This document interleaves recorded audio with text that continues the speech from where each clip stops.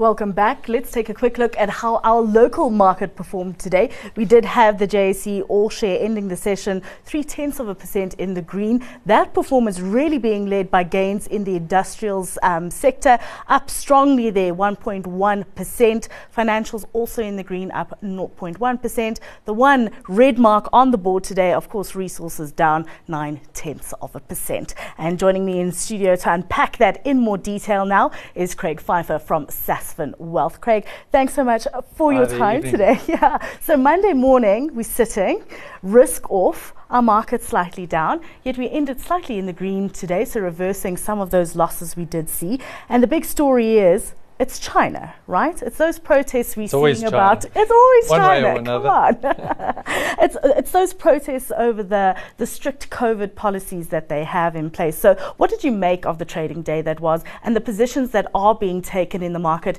given what we're seeing play out on the macro side of things?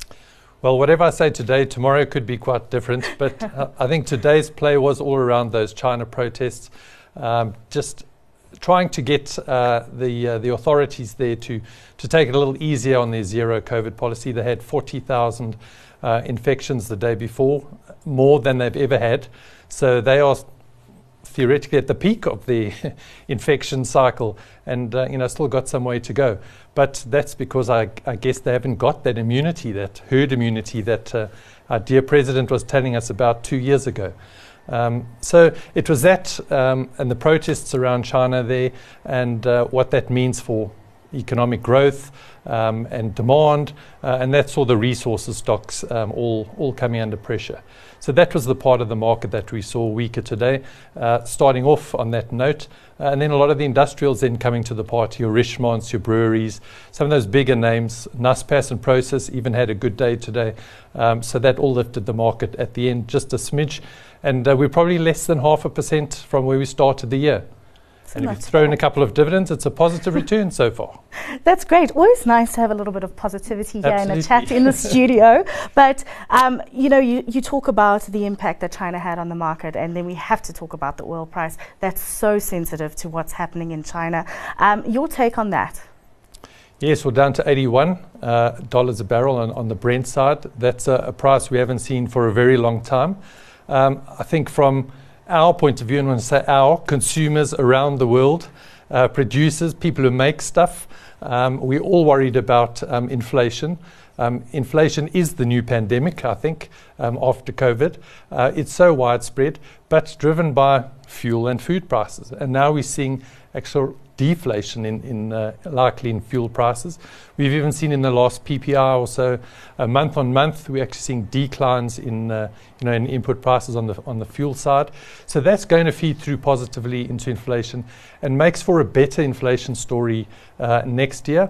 And then that feeds through into the central banks around the world, their view of where interest rates need to be, how punitive and restrictive they need to be to get demand down a little softer. But I think overall it's a positive story for consumers and producers around the world.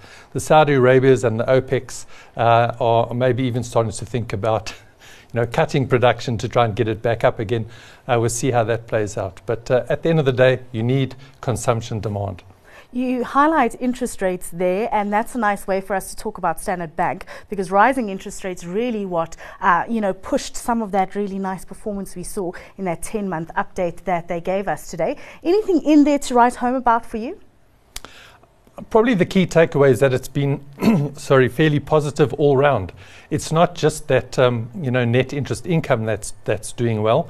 The non-interest revenue is also doing well. So more and more transactional activity. So, that's the two sides of the banking coin. Both performing. Their costs are in check, although higher, and their return on equity is greater than their cost of equity. So I think it was a good update, and we've seen from all of the banks this year. I mean, the banks have been one of the driving forces of getting the market up this year.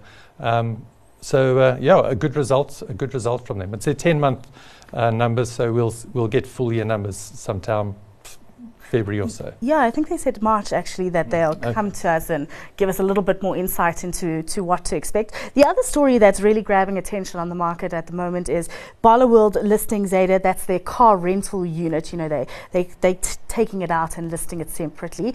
We had Bloomberg today reporting that Barloworld's expecting a 4.5 billion rand valuation for that unit. What are you making of that? I haven't run the numbers to give you a comment on the 4.5 billion, but you know, this was a company that Barloworld swallowed up in the early 2000s. It was a great company, standalone company back then. I think they made a few additions, regional additions to the Avis and Budget franchises globally to put into Zeda. You know, I think it will be a great listing. The market needs new listings, substantial listings. You know, it's not another penny stock fly-by-night operation. This is a substantial business, and glad we can have access to it separately again. So then, does that mean you're buying some Zeda when it comes to market? Well, being a Barloworld shareholder, I'll be getting them. You'll get it anyway. I'll be getting them anyway. Great. The other stock that you are looking to buy, though, is Walt Disney. That's your stock pick for today, right? Yes, it's a stock that's definitely been under the cosh recently. The House of Mouse has been under pressure under their CEO, Bob Chapek, for the last couple of years. So much so that they've ousted him over the last weekend, brought in the previous CEO, Bob Iger. Bob, this Bob can't do it, another Bob will.